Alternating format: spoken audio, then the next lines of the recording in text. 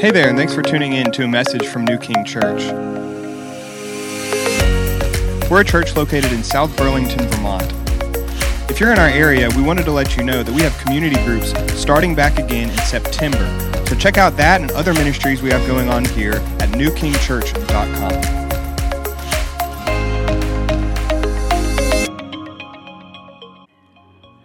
We're going to stand just to honor God's word as I read from the book of Matthew, chapter 2. And it's the Christmas story we're familiar with. Let me read it.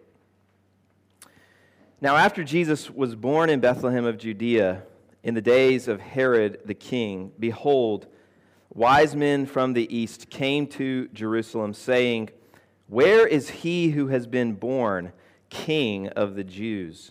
For we saw his star when it rose and have come to worship him." When Herod the king heard this, he was troubled, and all Jerusalem with him.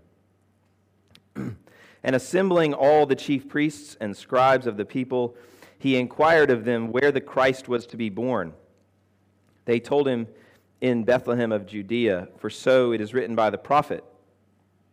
And you, O Bethlehem, in the land of Judah, are by no means least among the rulers of Judah, for from you shall come a ruler who will shepherd my people Israel." Then Herod summoned the wise men secretly and ascertained from them what time the star had appeared. And he sent them to Bethlehem, saying, "Go and search diligently for the child, and when you have found him, bring me word, that I too may come and worship him." After listening to the king, they went on their way, and behold, the star that they had seen when it rose went before them until it came to rest over the place where the child was.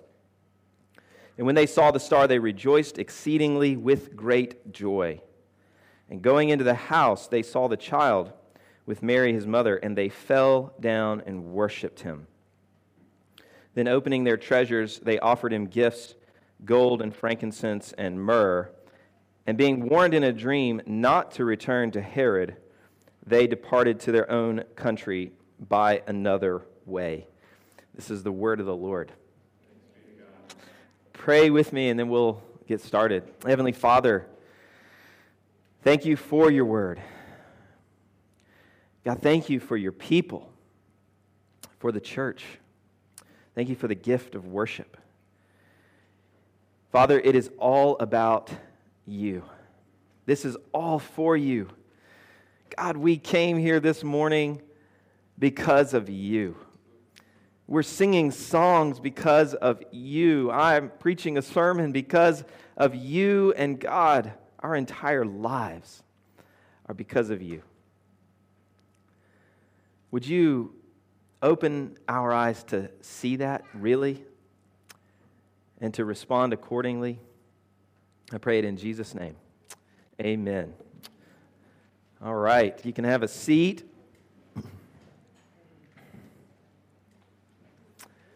It's great to see all of you this morning. My name is Ben, if I haven't met you yet. And we are a few weeks into a series going through the book of Matthew called Kingdom Come. And there is there's a lot of reasons for going through the book of Matthew, but one of the reasons that we do this, that we just work through a book of the Bible like this, is because we want you to know how to read your Bible. We want you to know how to study your Bible, how to think about your Bible. When you're reading it, how do you break it down in your mind? How do you think about it? How do you process it? And so, even just as we go through this sermon, I want you to be thinking about that. The big idea of this message this morning, where this is all headed, is that you could say this is a story about how God goes to great lengths. He goes to great lengths to make his Son known and worshipped. And then we're also going to see that we respond accordingly. We should respond accordingly. The story sort of focuses around these wise men from the east. And so you may have in your head 3 wise men, because that's traditionally what people have thought, there's three gifts: gold, frankincense, and myrrh. And so we oftentimes think, well, there's three wise men, and there's, Christmas carols, we three kings, and things like that. But the reality is the Bible doesn't say how many there were. We just know there were wise men. And what we know about them is this word that's translated wise men is in the Greek, it's magos, and it means magi. That's where we get the word magician. But it basically, the word magos is an Eastern word used by the Babylonians, the Medes, the Persians, and others. And it was a name to describe wise men, teachers, sorcerers, astronomers. So that it had a lot of different applications, this word. We know that they were magi. There are a lot of things we don't know. Like I said, we don't know the number of them. We don't know exactly where they came from. We just know that they were from the east. There are some reports, early reports, that suggest they came from Ethiopia, India, and Greece.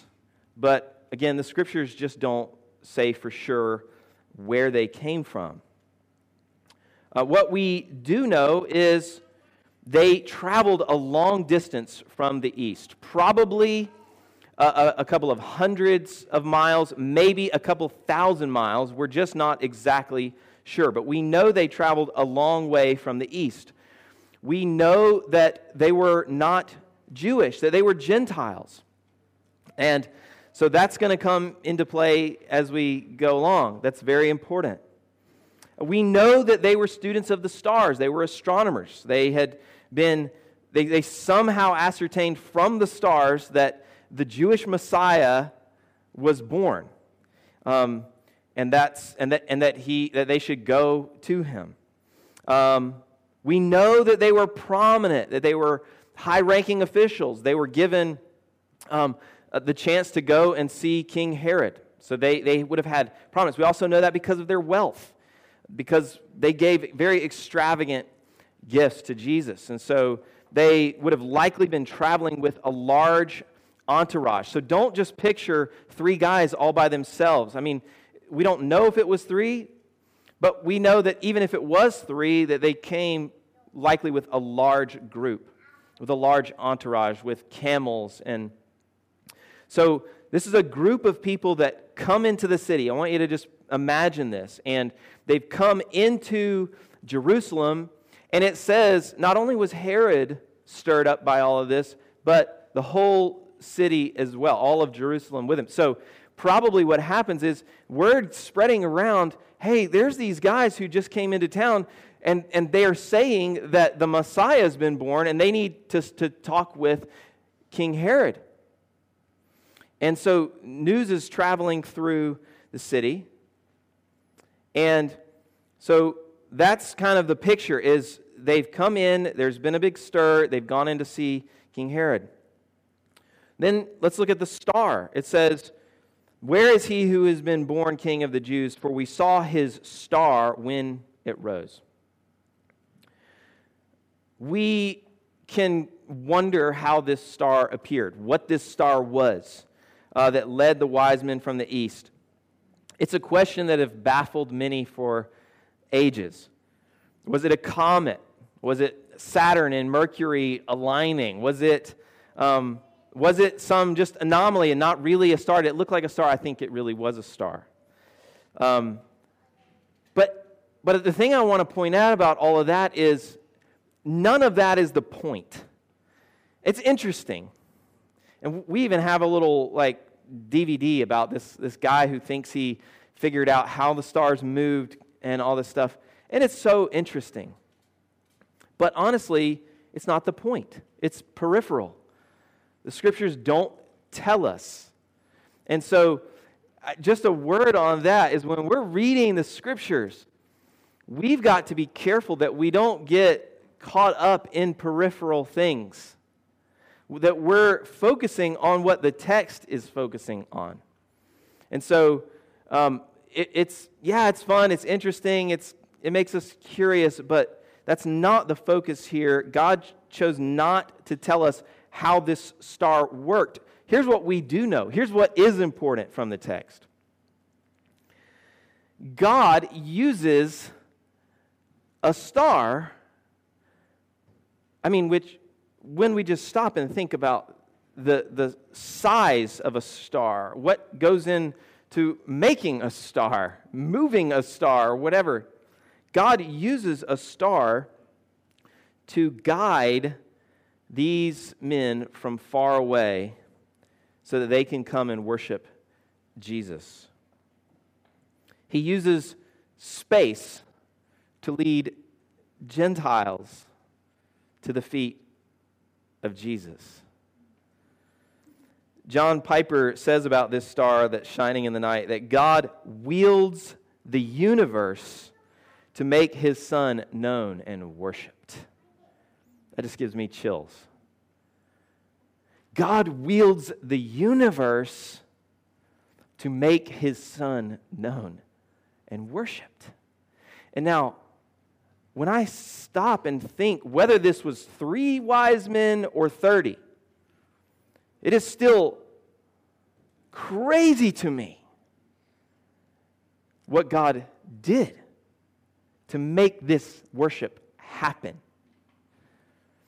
And it gives us a little bit of an understanding of how much God wants His Son Jesus to be known and worshiped. And if there's just one thing that you leave here today with, I want you to leave here with this. The God who made it all wants me to know and worship His Son. And He goes to great lengths so that that would happen. Now let's look at this verses 2 through 5. The wise men say, "Where is He who has been born King of the Jews? For we saw His star when it rose and have come to worship Him." When Herod the king heard this, he was troubled, and all Jerusalem with him. And assembling all the chief priests and scribes of the people, he inquired of them where the Christ was to be born. They told him, "In Bethlehem of Judea, for so it is written by the prophet." And this is a quote from Micah chapter 5. "And you, O Bethlehem, in the land of Judah, are by no means least among the rulers of Judah, for from you shall come a ruler who will shepherd my people, Israel." The wise men, they use this phrase, the King of the Jews. But the text tells us that they knew that Jesus was more than just a king of the Jews. They knew that this was more than just Herod, who was a king of the Jews. Herod was called the King of the Jews at this time. They are looking for something more than just a king. They're looking for the King, the Christ. And we know that because after they come in and say, and talk to Herod, Herod goes to the chief priests and the scribes and he says, and he inquires of them where the Christ was to be born. So, these wise men, they understood what they were looking for. They knew they were not just looking for a king. They knew they were looking for the Christ, the King of the Jews, the long-awaited Messiah. I imagine that when they came into Jerusalem, they expected the entire city to be in a massive celebration. I imagine that they probably thought, surely, when we come into Jerusalem, this new king will be there and everyone will be celebrating and people will be worshiping. And they came into Jerusalem and there's nothing. And everybody is confused. What are you talking about? And so they go into King Herod. Surely he knows. They're looking for the long-awaited Messiah. They're looking for the king who would reign forever. They're looking for the one who would end all other reigns, all other rule. They're looking for the one who would never die. Micah chapter 5, verse 2, where they find this prophecy. It says, what they read, that he would be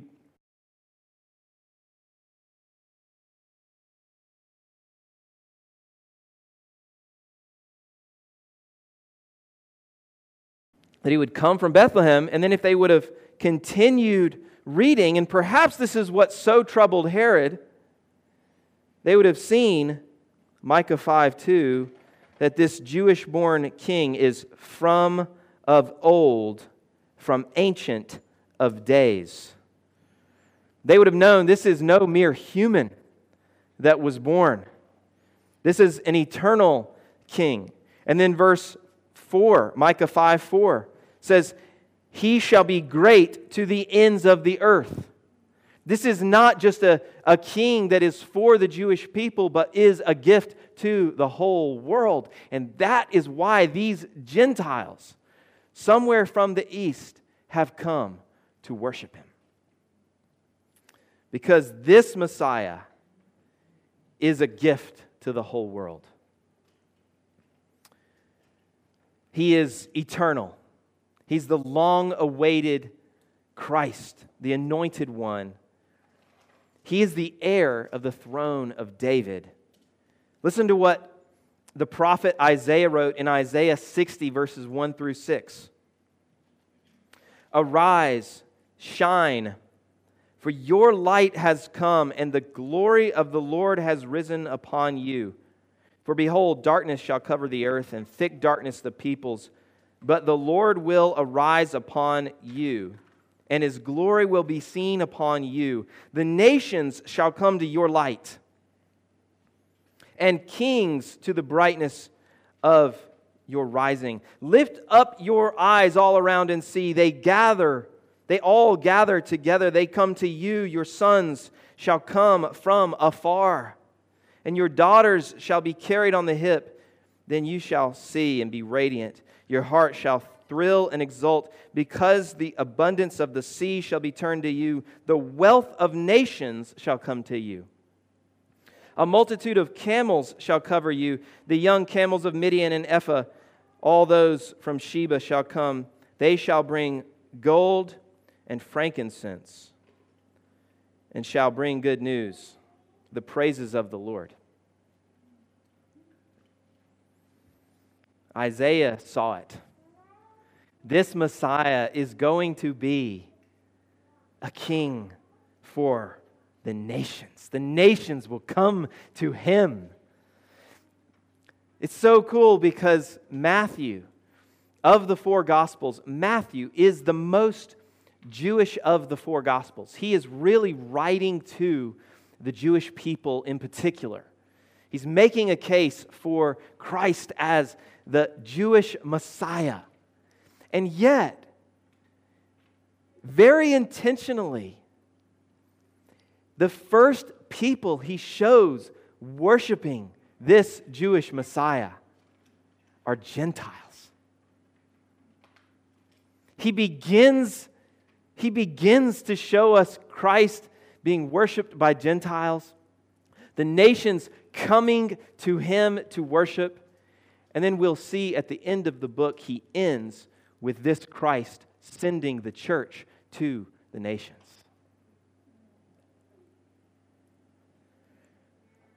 The real question for us this morning, as we look at this incredible passage, is how will we respond to this Messiah? How will we respond to Jesus?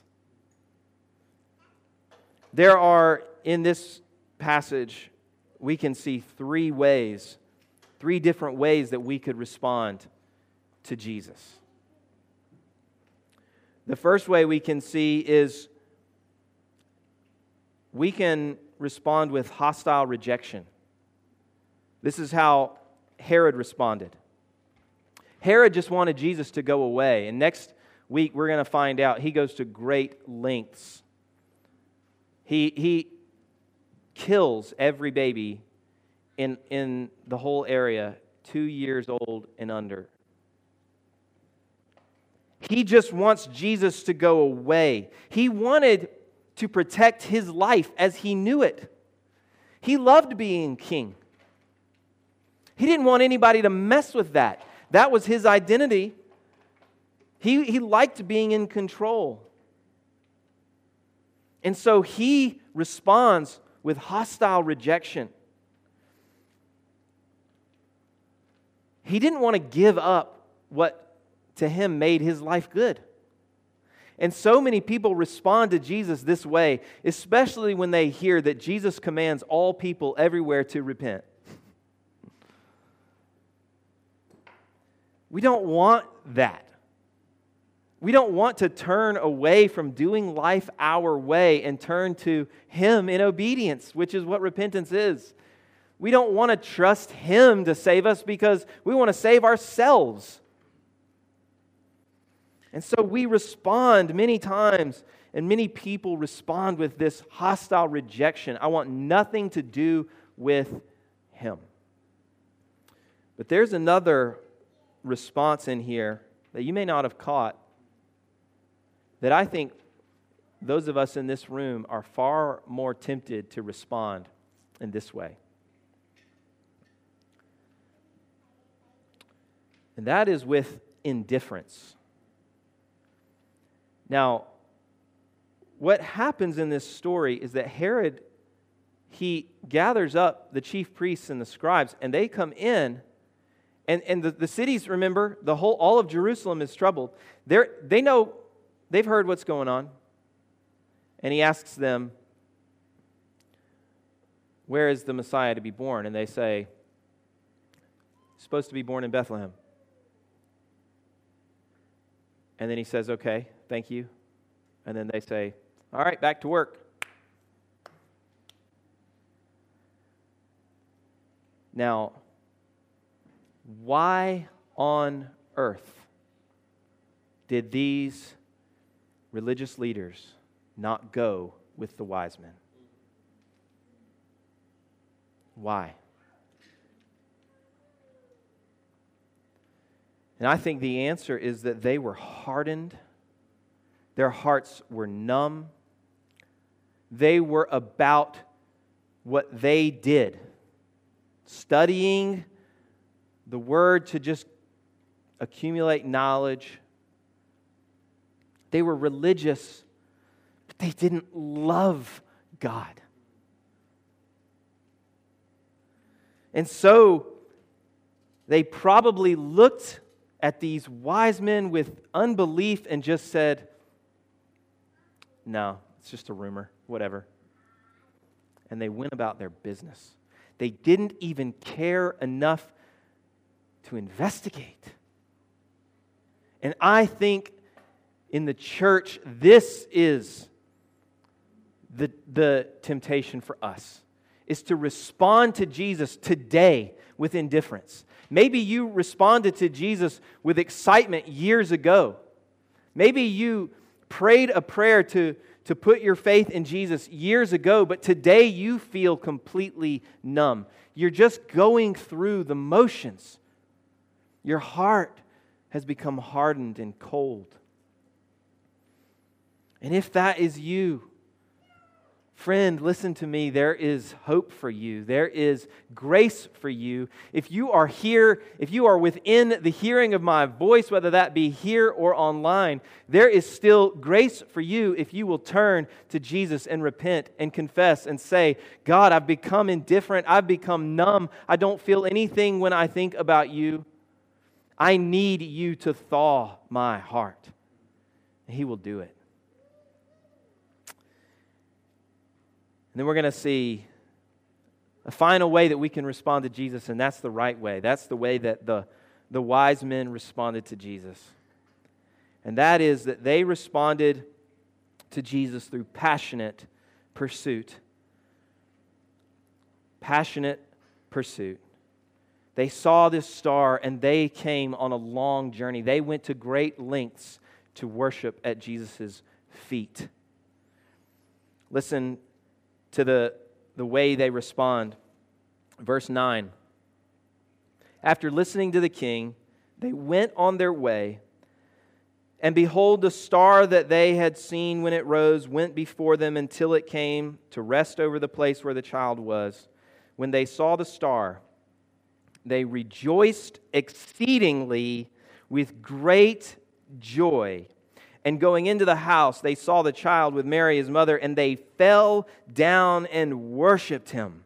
Then opening their treasures, they offered him gifts, gold and frankincense and myrrh. There are three responses that we see here from these wise men. This is how we ought to respond to Jesus. First, we see joyful celebration. It says not just, they didn't just respond with joy.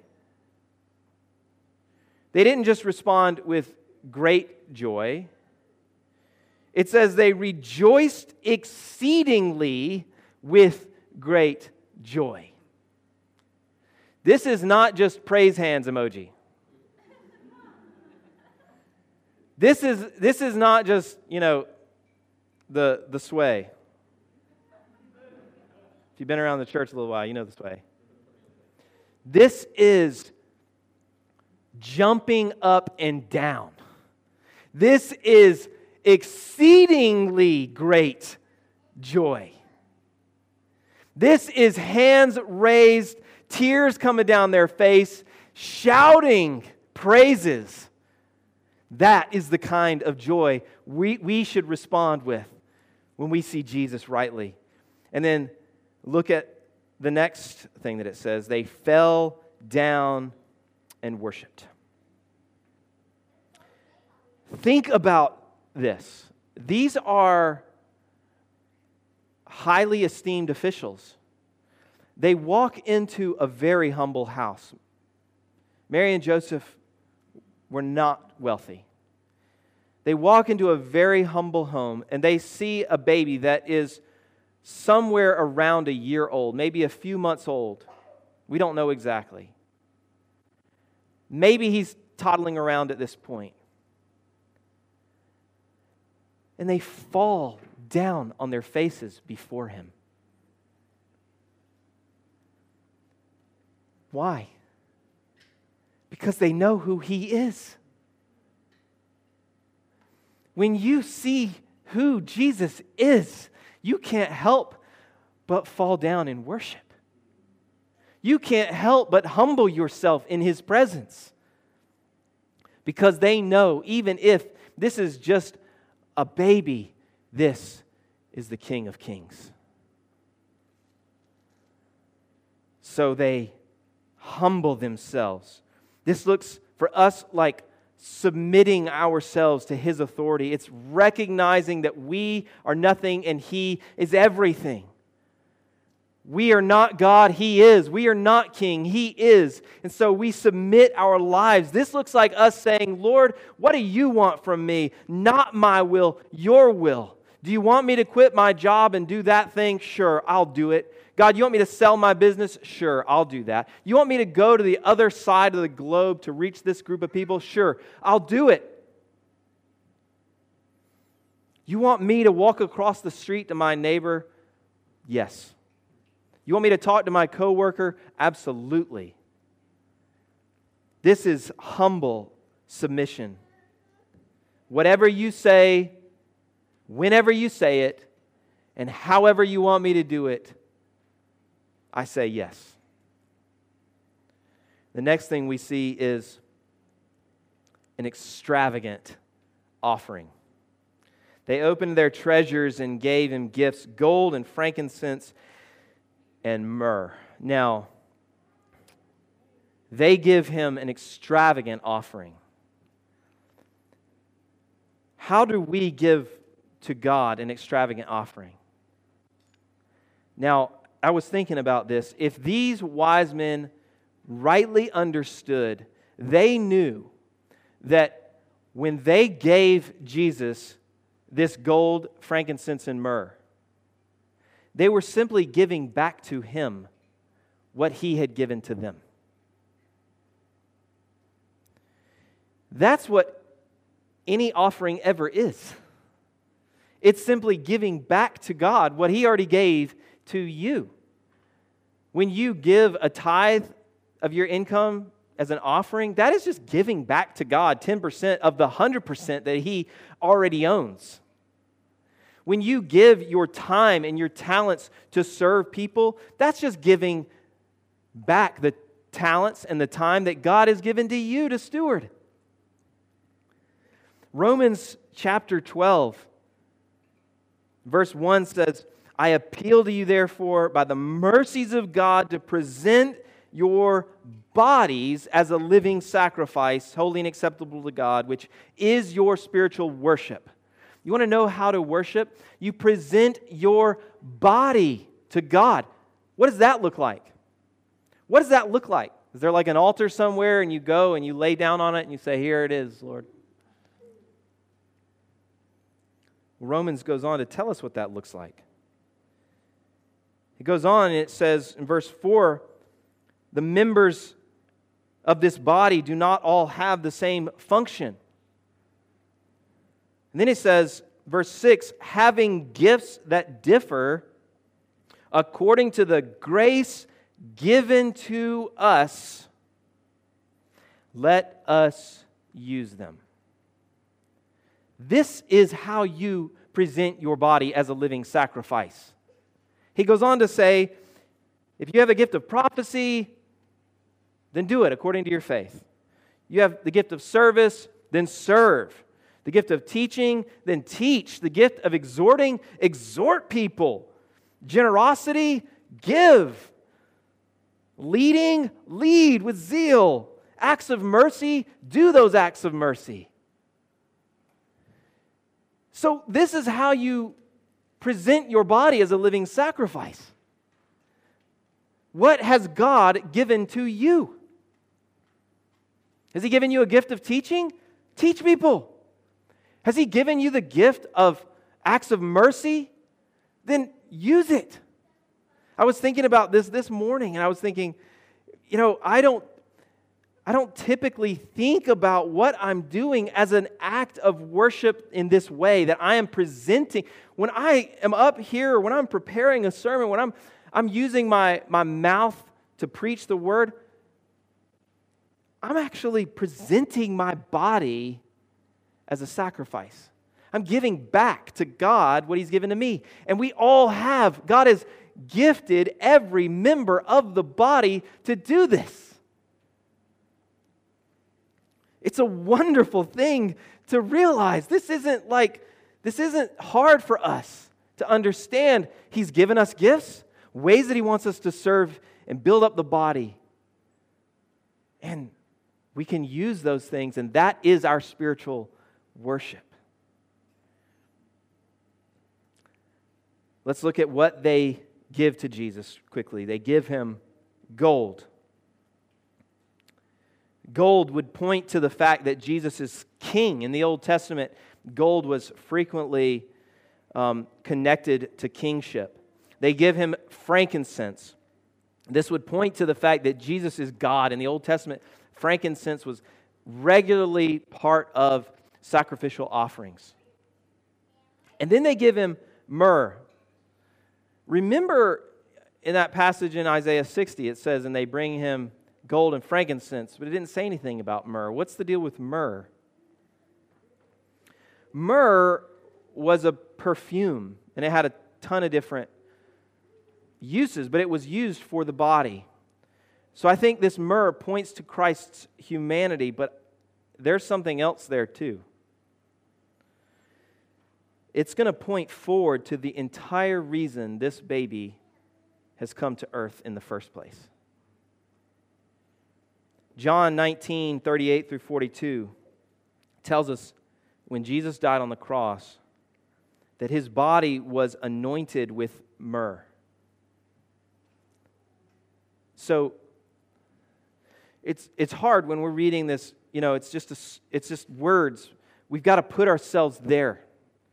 Put yourself in Joseph and Mary's house and think about the aroma would have filled the house. Now, Mary would have, you know how memories are connected to the smells? Now I want you to think forward. Jesus is being taken to a tomb. And she smells that smell. And she remembers. And she sees and she knows God knew all along. This was the reason He came. He came to die for us. From the very beginning, God the Father was looking ahead at the day when Jesus Christ would hang on a cross to take the payment and the penalty for our sins upon Himself. Matthew had already made it clear that this is why Jesus came.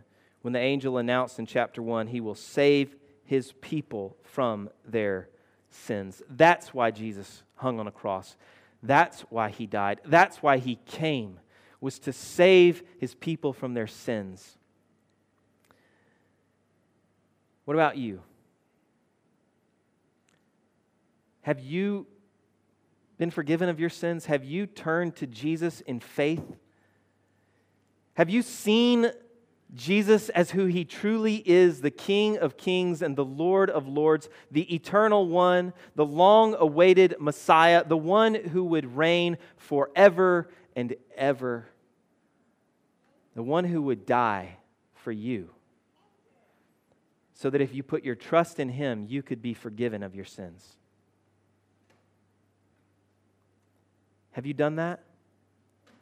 Have you turned from your sins to Him and put your trust in Him so that you could begin a relationship with Him, so that you could be forgiven of your sins? That's the first and right way to respond to Jesus.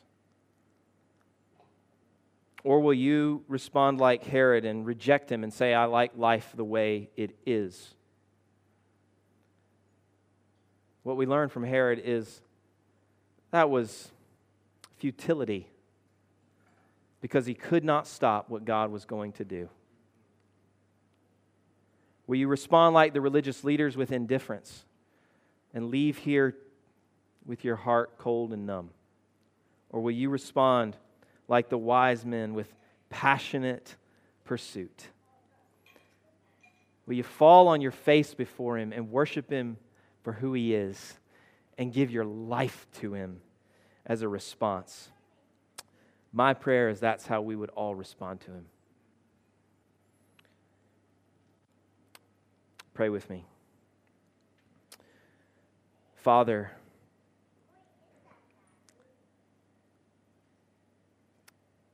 God, we just confess that even though some of us, we may have been born again and had our eyes opened and we see Jesus as the Savior, the King, we just confess that we still see through a glass dimly.